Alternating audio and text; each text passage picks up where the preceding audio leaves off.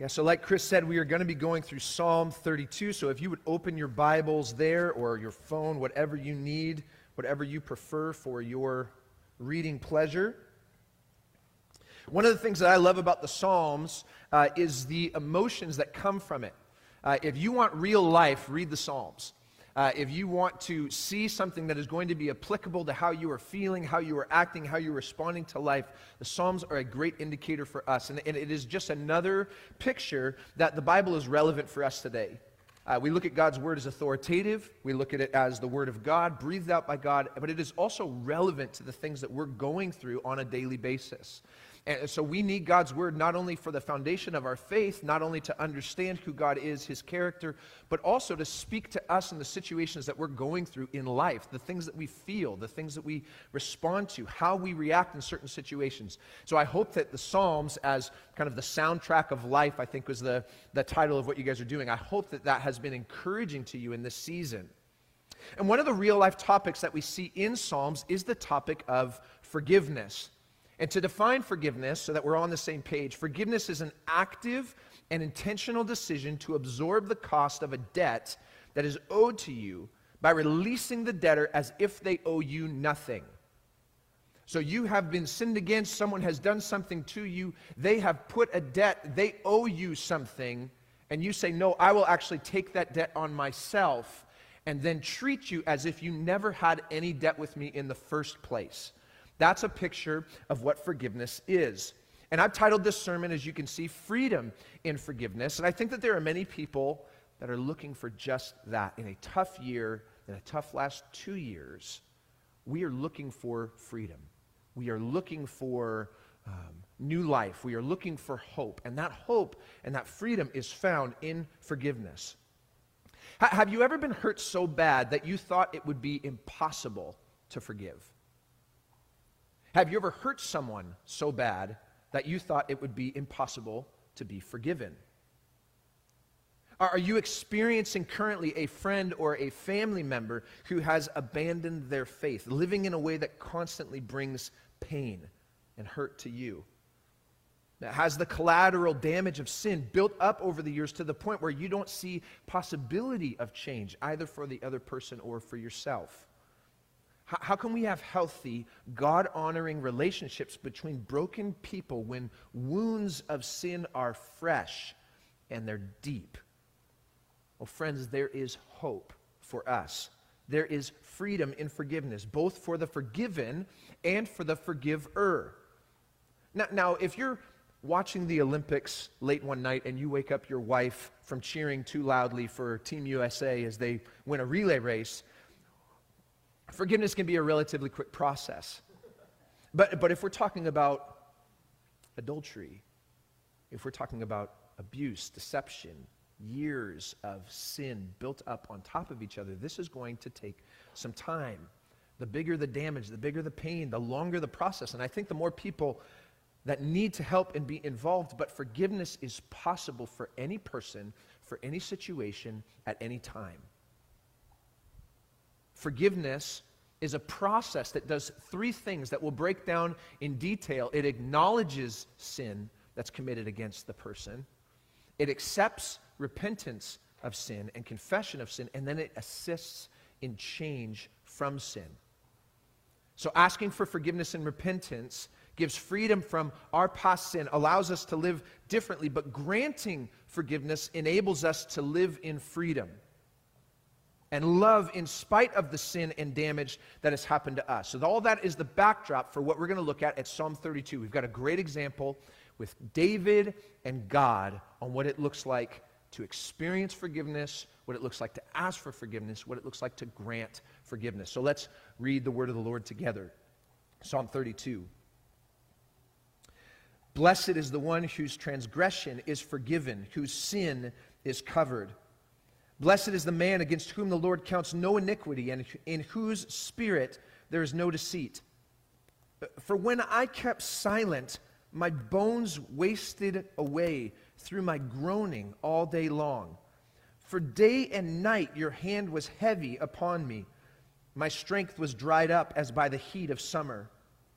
I acknowledged my sin to you, and I did not cover my iniquity. I said, I will confess my transgressions to the Lord, and you forgave the iniquity of my sin. Therefore, let everyone who is godly offer prayer to you at a time when you may be found. Surely in the rush of great waters they shall not reach him. You are a hiding place for me. You preserve me from trouble. You surround me with shouts of deliverance. I will instruct you and teach you in the way you should go. I will counsel you with my eye upon you. Be not like a horse or a mule without understanding, which must be curbed with bit and bridle, or it will not stay near you. Many are the sorrows of the wicked, but steadfast love surrounds the one who trusts in the Lord. Be glad in the Lord and rejoice, O righteous, and shout for joy, all you upright in heart. 4 big takeaways for us this morning from this psalm. 1, we all really, really, really need forgiveness from God. 2nd, the pathway to forgiveness from God is a pathway of repentance. 3rd thing, we have good news. God forgives. And then the 4th thing, the application of the takeaway for us is we should also forgive the way that God has forgiven us.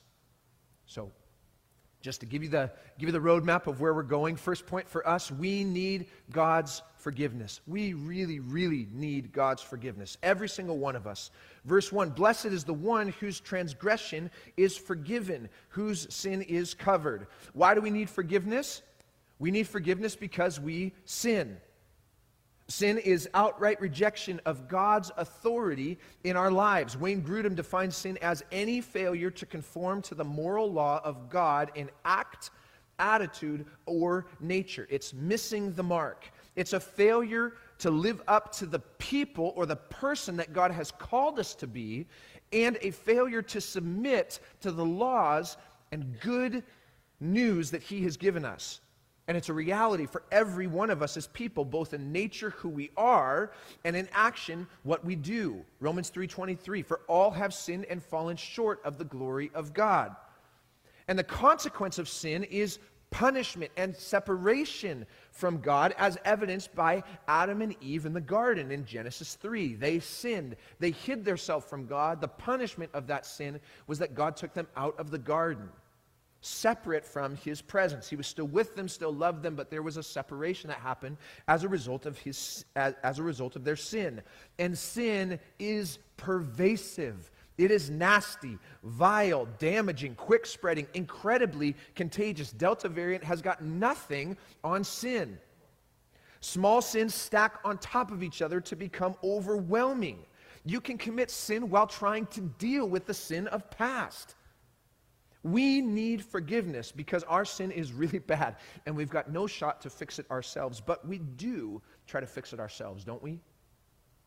There was a person, old western town, rides in on his horse, and he noticed this row of trees kind of coming into the town. And what he noticed was that there were these arrows that were pointed on each tree kind of coming forward, and they were perfectly in the middle of a bullseye. Well, the rider was impressed, and so he went in to the local saloon and asked, who's the marksman in the town? I would like to meet this man. And they go, the marksman? Well, the bullseyes that are in the middle of the tree. He goes, oh, that's the town jokester. What he did is he shot arrows into the trees and then painted the bullseye around the arrow to hit the middle of the bullseye. And don't we do the same thing? This is how we deal with our mistakes and sin. We shoot, and then we try to paint the bullseye around it. We try to say, no, I did hit the mark. I did hit it perfectly. We try to diminish our faults and failures. We lie to ourselves. We lie to others that we are without fault and actually correct in everything we do. And when that doesn't work, then we say that everyone can just have their own bullseye. Everyone can have their own truth, which means that everyone hits a bullseye whenever they want, unless a mass amount of people make a spontaneous decision that you didn't hit their bullseye in their timing.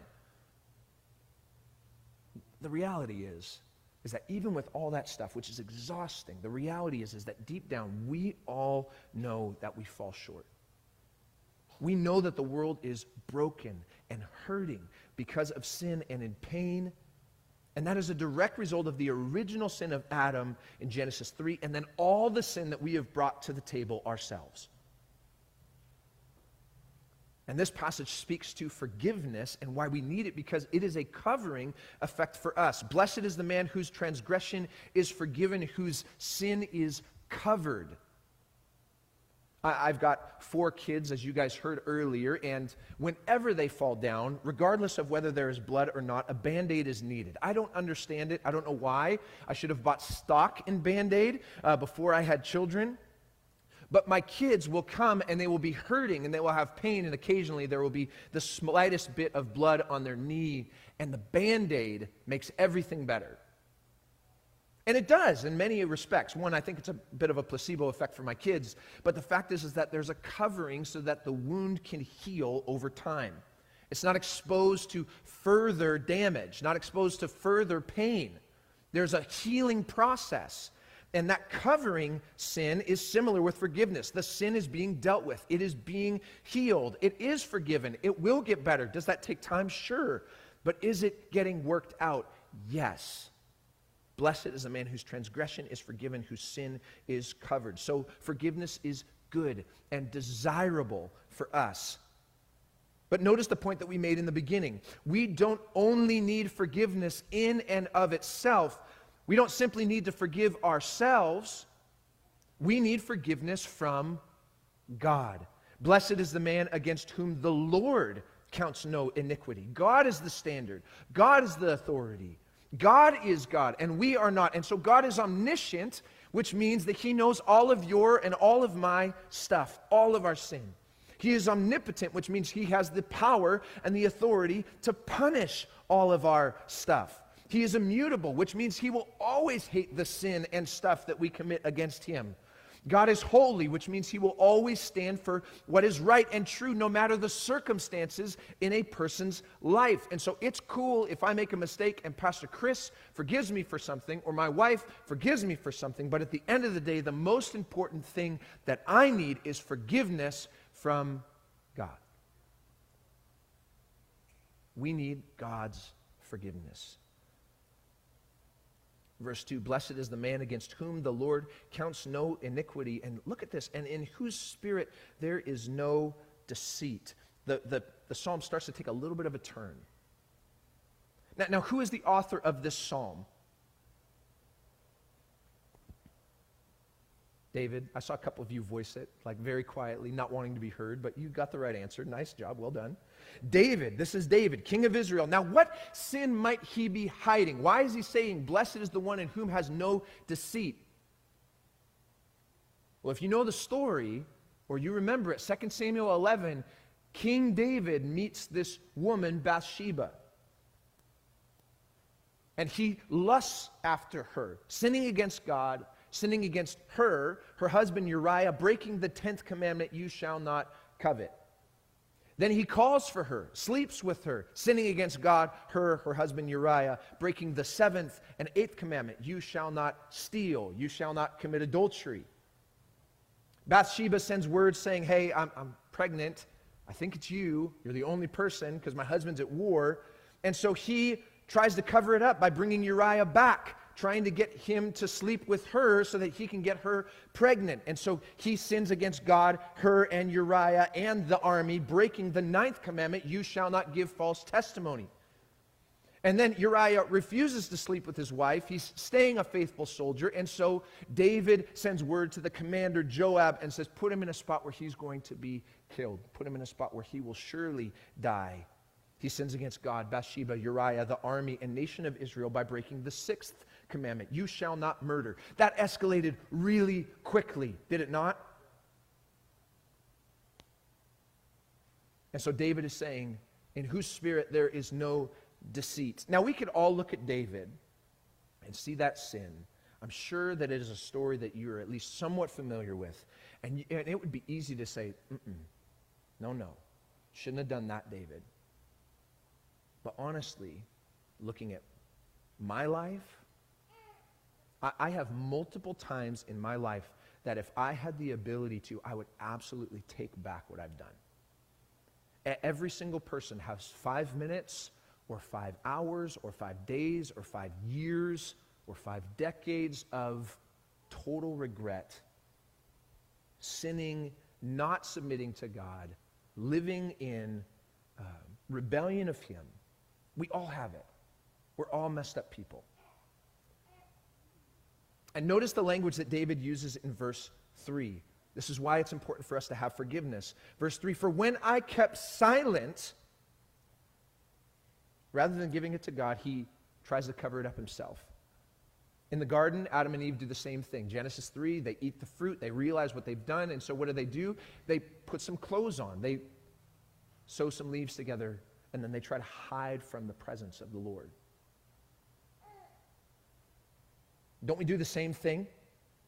Let's say that you're driving up to the outlet malls, and you're going and you're late and you're trying to get a present for a friend or something like that, and you happen to be going 10 miles over the speed limit, and you don't really notice because you're answering a quick text from your friend, and then all of a sudden, not that you guys have ever done that, I've never done that for sure, and then all of a sudden you see right next to you see the Snohomish County Sheriff, right?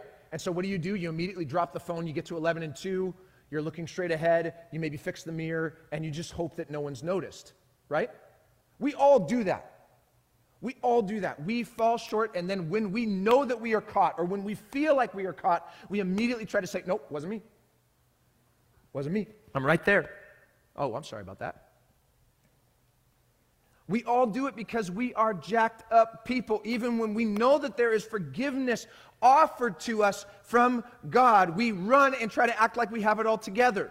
Like we don't have sin in our lives. Like we don't need Jesus. And living like that, friends, is hard. Hard. For when I kept silent, my bones wasted away through my groaning all day long. David is expressing some real, incredible guilt and pain from holding on to his sin. Show of hands, how many of you guys have read the book, The Scarlet Letter? Okay, decent amount of you. For those of you who haven't seen it, here's the highlights, or watched it, read it. We have this young woman, Hester Prynne, who has to wear an A on her chest for the sin of adultery, the Scarlet Letter, and she wears it on the outside. Everyone sees it, and it's like, shame on you. And throughout the story, there is this mystery and this question of who the other person is, because it takes two people to sleep with one another. And in the middle of the book, we read that the young preacher, Dimmesdale, had cut an A into his chest, scratched it into his chest, while Hester Prynne had it on the outside. They were both guilty of the sin. They both had an A on their chest. It's just that one was hidden and one was clear to all to see. And at the end of the book, the freedom for Dimmesdale was kind of showing everyone his letter before he died in the arms of Hester. You see what David says here? My bones wasted away through my groaning all day long. I think that there are things in our lives that we never, ever want people to see.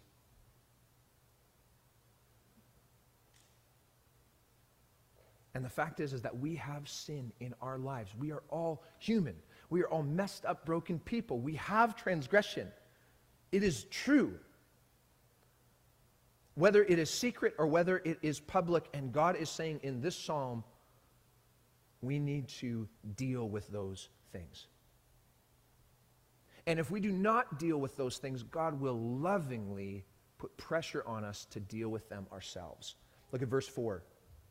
For day and night, David says, your hand was heavy upon me. My strength was dried up as by the heat of summer. David tried to hide, and so God lovingly put some pressure on him. And if you're going to try to act like you have it all together, God will faithfully and patiently and lovingly just kind of put some pressure on you to get you to a spot where you cry, uncle. I love to wrestle with my kids, and we'll wrestle and we'll have a great time. And occasionally, I will get to the spot where I just say, you know what, okay, I'm done with wrestling. This is no longer wrestling. This is me exerting my will on my children.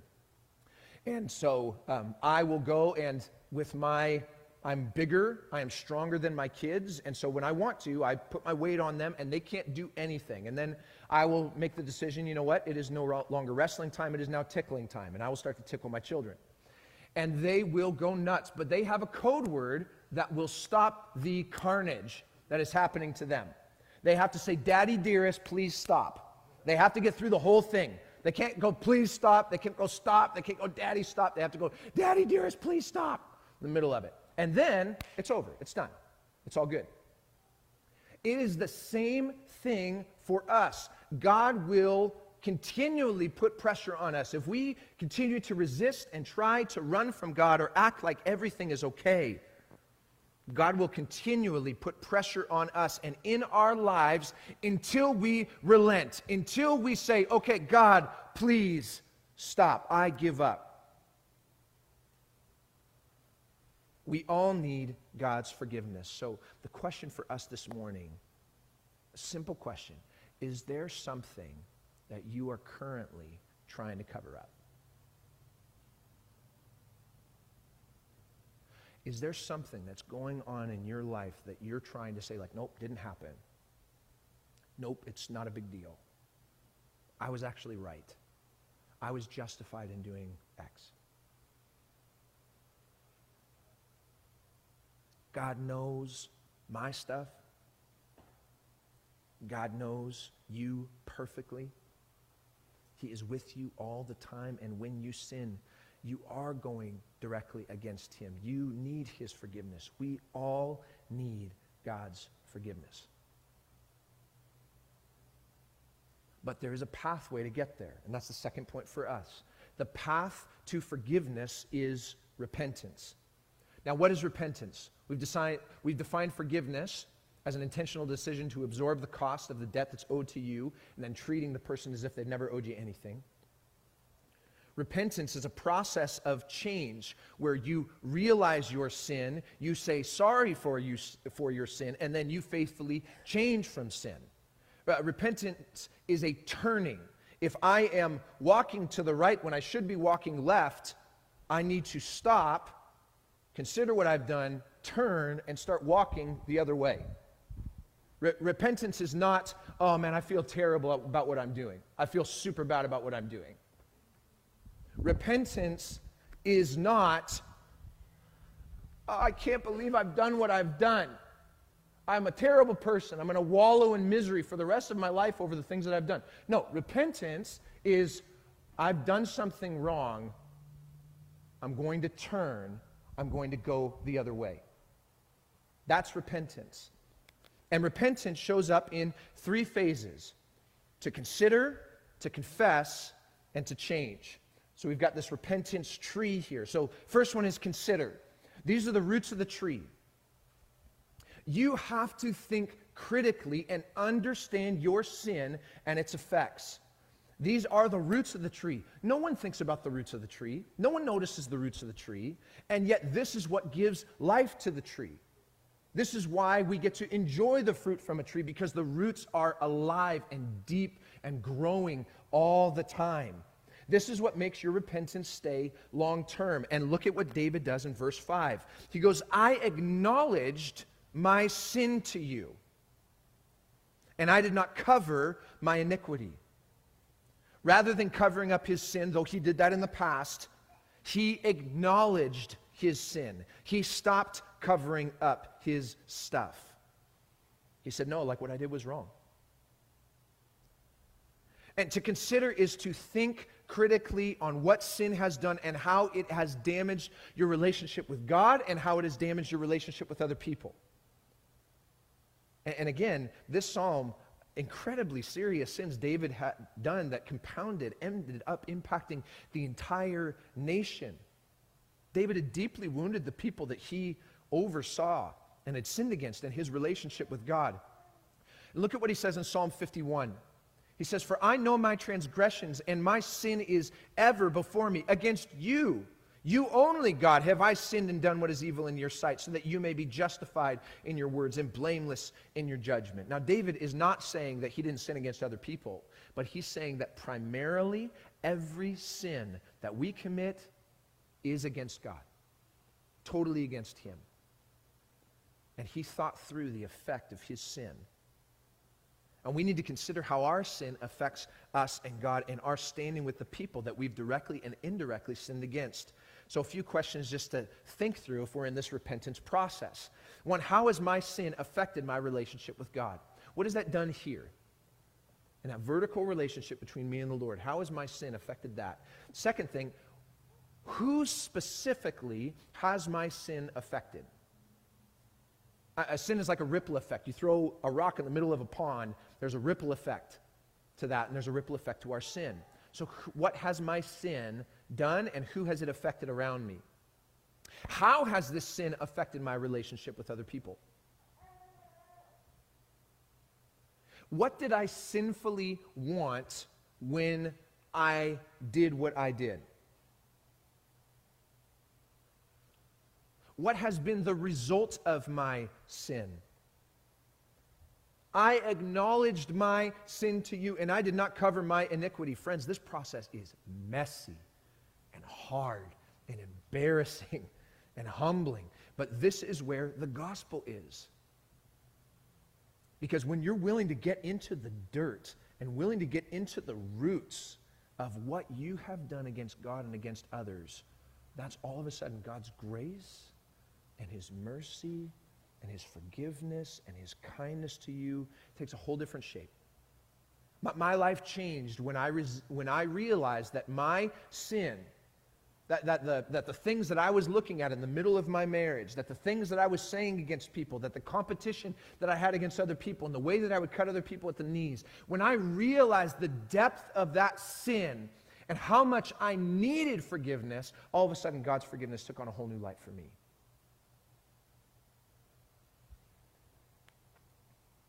So we've got consider. The next one is we have to confess our sins. Confession. You must openly bring your sin out into the light. And out of the roots of good and honest consideration comes good and humble confession. You can't have a fruit tree without a trunk. Confession alone is not repentance, but true repentance always includes an honest and humble confession. This is complete without excuses or justification. Look again at David.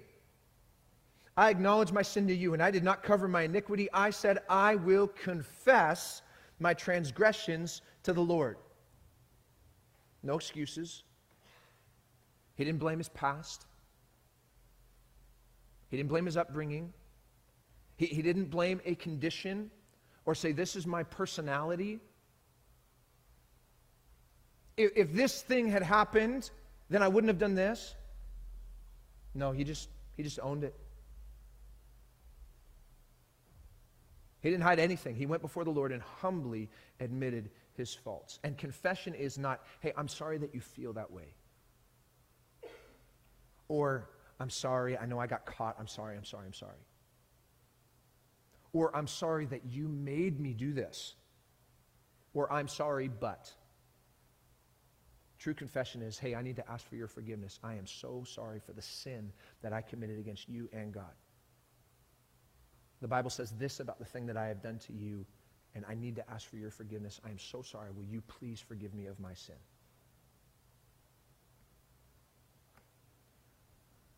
So the question for us in this confession time is, one, have I owned 100% of my sin?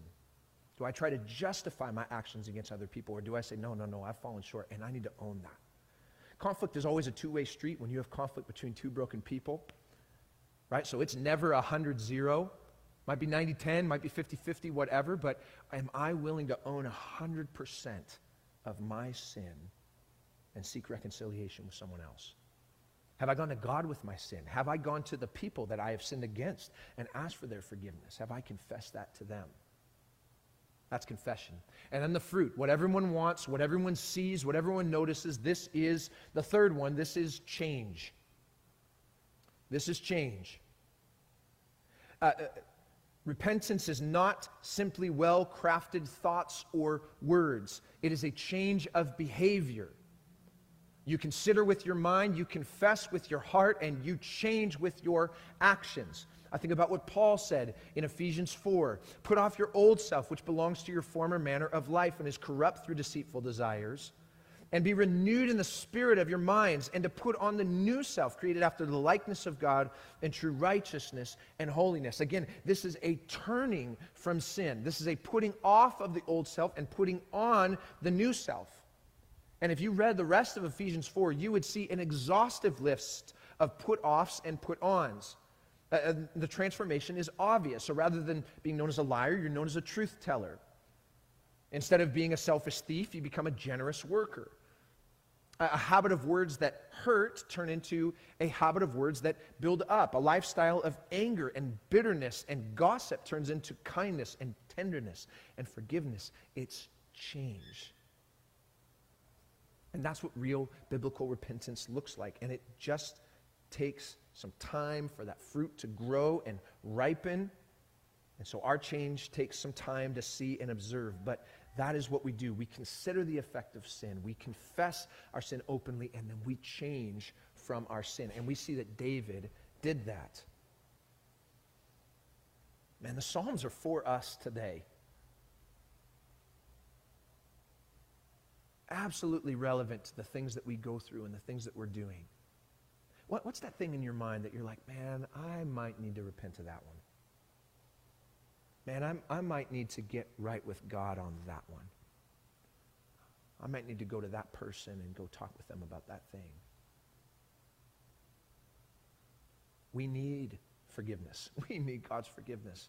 And we have that pathway of forgiveness through repentance, and then we have a promise of forgiveness. If it just ended with like we're jacked up and so we need to figure out a bunch of things to do, there's not a lot of hope in that. But we have a promise here in this passage, and this is really where we get our hope from. Third thing, God forgives. Can I get an amen for that? Amen. Thanks, Gabe. God forgives. God forgives.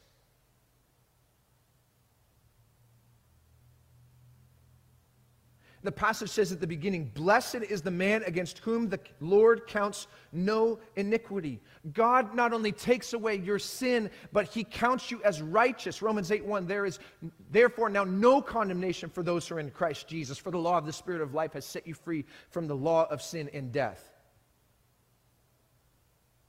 In verse 5, God forgave David's sin. "I will confess my transgressions to the Lord, and you, God, forgave the iniquity of my sin."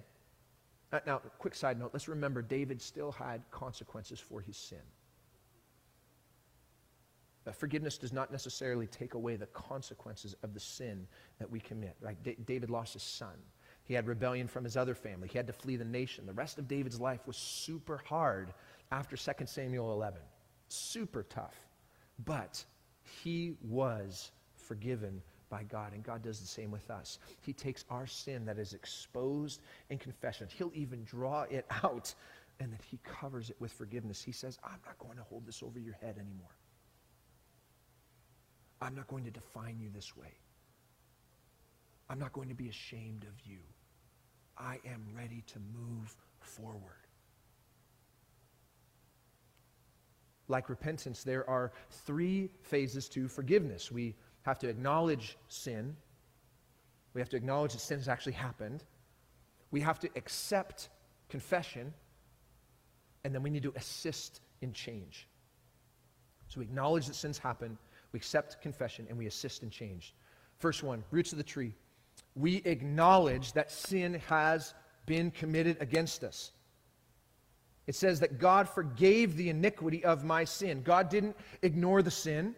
He didn't excuse the sin. He forgave it. He didn't say, no big deal. He didn't say, oh, I didn't really even see it that way. It's like not that big of a deal for me. He didn't say, oh, I knew that you were tired. I knew that you had a lot of stress going on. It's okay. He said, no, like this was sin, but I forgive you. There's a lot of hope in that. There's not a lot of hope in like, it's okay, it's fine. There's not a lot of hope in like, I know that you were tired. There's a lot of hope in, yeah, I forgive you for that. Because now we can move forward. Because forgiveness makes the choice to acknowledge sin for what it is, absorb that cost, intentionally put it aside, and then walk in relationship. This is what God does for us. He doesn't sweep our sins under the rug. He deals with them directly. He pays the price. Let's remember the definition. Forgiveness is an active and intentional decision to absorb the cost of a debt owed to you by releasing the debtor as if they owe you nothing. Now, a couple of years ago, a man by the name of Robert Smith, he gave the commencement speech to 396 students at the Morehouse College in Atlanta.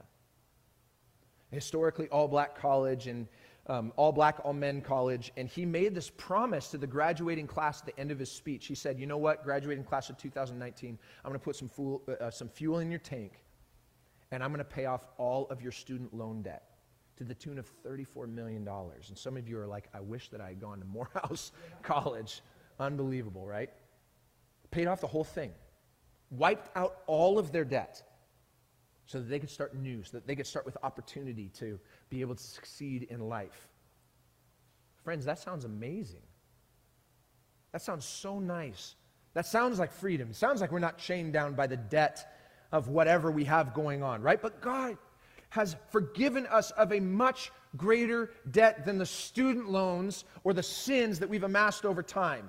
God paid for it all, and he did it with his son, Jesus. That's the gospel. We believe that God is holy, that we are not, and so God sent redemption to his people, right?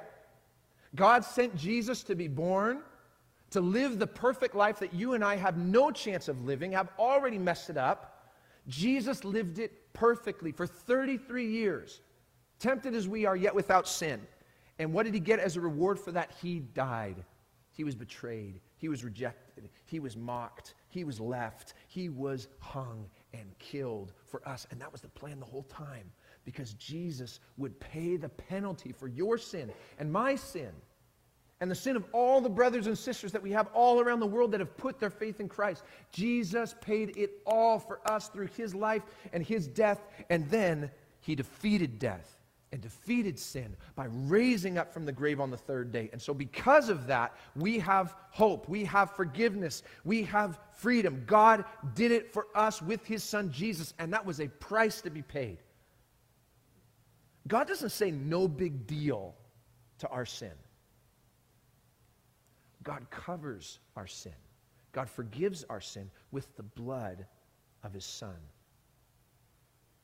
God acknowledges our sin. And then God accepts our repentance and our confession.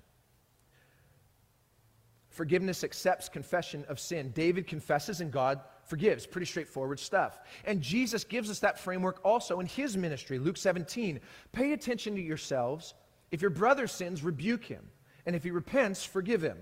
And if he sins against you 7 times in the day, turns to you 7 times saying, I repent, you must forgive him. Luke 17, 3-4. If they repent, you forgive. Pretty straightforward process. And some of you might be thinking, though, but how do you determine what is real repentance? Like, did they have that tree diagram that they thought through before they went and said sorry to me? Did they know and consider how much they've hurt me? How can we judge the validity or sincerity of the person that has just shown themselves to be pretty untrustworthy? What if the words seem perfect, polished, but then the offense happens a week later or a year later? What if they stumble over the words? They don't seem to have put in as much work or as much time into the confession as you would have hoped or wanted. I am so thankful that God forgives me when I sin and when I confess really poorly. I mean, maybe it's just me, but I'll have this prayer time with God, and I'm like, God, I'm just so tired, and you know the thing that I did. Can we be good? And God is so faithful and so loving to forgive us and to accept our half-hearted, half-witted, half-serious confession. 1 John 1:9, if we confess our sins, God is faithful and just to forgive us our sins and to cleanse us from all unrighteousness. He's faithful to forgive and sticks to his word. He's just to forgive. We already saw that because Jesus paid the complete price for our sins on the cross. And so we go to God and we confess imperfectly. And we make a mess of that too. And God covers us. It's a covering and a gracious act of forgiveness. God not only stops there, he not only acknowledges our sin, he not only accepts our confession, he assists in our change. Forgiveness assists with a changed life. When God forgives, he not only gives us the opportunity to change, but an expectation and a help for us to live differently. Look at verse 7. You are a hiding place for me. Man. After David was running and covering up all his stuff and acting like he had everything under control, right? He's weary. He's broken. He's hurting. And then all of a sudden, verse 7, we get to, you are a hiding place for me. You preserve me from trouble. You surround me with shouts of deliverance. And then God gets in here and says, I will instruct you and teach you in the way you should go. I will counsel you with my eye upon you. God forgives David for going the wrong way and then patiently, lovingly, and intentionally shows him the right path. There is instruction. There is teaching. There is counsel. There is oversight. There is friendship. That is bearing someone's burden. Galatians 6:2. Bear one another's burdens and so fulfill the law of Christ. God does that with us. And can I just say, no matter what you walked in here with this morning, no matter what thing you feel a little heavy with, the thing that I've just kind of been consistently kind of just poking you with, and sorry, not sorry about that. Can I just say, God is with you, and that's a good thing? You might be thinking, oh my gosh, God is with me, and like I've done all this stuff. What do I do here? No, God is with you, and he's with you all the way. Like you might think that you've done too much, you've run too far, you've taken yourself out of God's gracious reach, but God doesn't leave you. He stays with you. He knows your sin. He has and will accept your confession, and he will help you with change. He forgives. He's in the entire process for you. This is good news. God forgives your sin. God forgives my sin. And we have to just thank the Lord for that. Something that we can thank God for every day. God, thank you that you have forgiven me of my sin against you. Now, what's the implication and application for us? I think it's just we are also called to forgive. Now, some of you might have been thinking about things that you have done against other people, and some of you might have been thinking about the hurt that has been done to you over time through conversation, through deceit, through scandal, whatever that might be. And that thing's real, and it was sin, and it was wrong. And it does need to be dealt with, but it's dealt with through forgiveness. There is freedom in forgiveness for us because we get the opportunity to fully acknowledge the sin that's been done to us, and then we get to move forward in a God-honoring way. Forgiveness is a gift from God because it releases us from sinful responses. Now, we might want to respond sinfully when someone sins against us. You talk about my mama that way, and I'm going to do this to you. Right? I get it. I've done it many times. But being sinned against does not give us license to get even or settle the score or hold on to it, because forgiveness does not and will not hold on to sin. Ephesians 4:31 and 32, let all bitterness and wrath and anger and clamor and slander be put away from you, along with all malice. Be kind to one another, tenderhearted, forgiving one another, just as God in Christ forgave you. Friends, there is a danger in our hearts when we delay or tarry in forgiveness. We put ourselves in a position to easily sin back. Now, if you're here and you're like, hey, Jeff, it's just too hard, I'm not going to do it, don't want to do it. If you want to be bitter, don't forgive. If you enjoy wrath and anger and the effect that that has on you and your family, be unforgiving. If you really just want to scream at the top of your lungs or punch a pillow or tell the world what that person did to you, or maybe you want to make them pay by systematically going to their friends and letting them know what happened in vivid detail, then don't forgive. And if you want to remain in bondage over the sin that should not have happened to you but did happen to you, if you want to remain in bondage with that sin, don't forgive. But friends, God offers us a better way, does he not? Rather than bitterness, wrath, or anger, we are called to be kind to one another and tender-hearted. To be kind and to be tender-hearted is a choice. It's the choice to put away the opportunity or the leverage that you have to get even or make the other person hurt. We actually have a call to be compassionate to the person who has sinned against us. But how do we do that? What if the hurt is real? What if the pain is intense? What if it's been going on for years? How do you just be kind or forgive or be tender? Well, verse 32, just as God in Christ forgave you. We are never called to do something that God hasn't already done for us.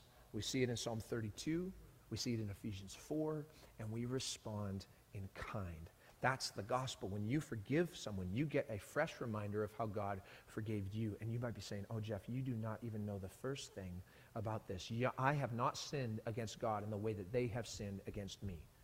And I go, yeah, okay. You're probably right. But you have sinned against God. And your sin did necessitate Jesus dying so that you could be forgiven. And you withholding forgiveness, I'm not talking about trust. I'm not talking about like a easy, cozy relationship. I'm talking about forgiveness. For you to withhold forgiveness, that is another thing that Jesus had to die for. Because it's sinful to withhold forgiveness from someone else. Jesus had to die for my smallest sin so that I could be forgiven. And that's not to minimize the pain or the hurt that you have from being sinned against.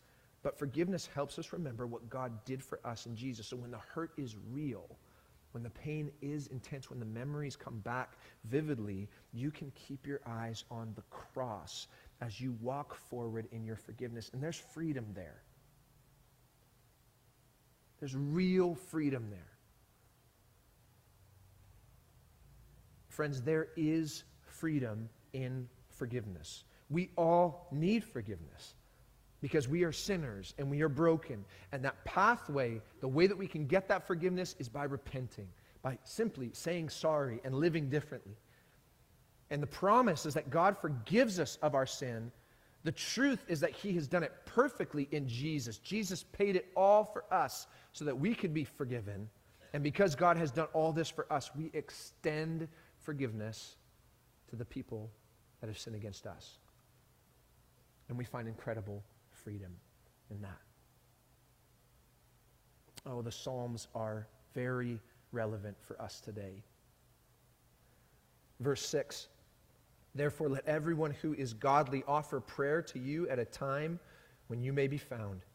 Surely in the rush of great waters they shall not reach him. You are a hiding place for me. You preserve me from trouble. You surround me with shouts of deliverance. Hop down to verse 10. Many are the sorrows of the wicked. Many are the sorrows of the people who cover up their sin, who hold on to bitterness, who hold on to wrath, who stay angry. But steadfast love surrounds the one who trusts in the Lord. Be glad in the Lord. And rejoice, O righteous, and shout for joy, all you upright in heart. Let's pray.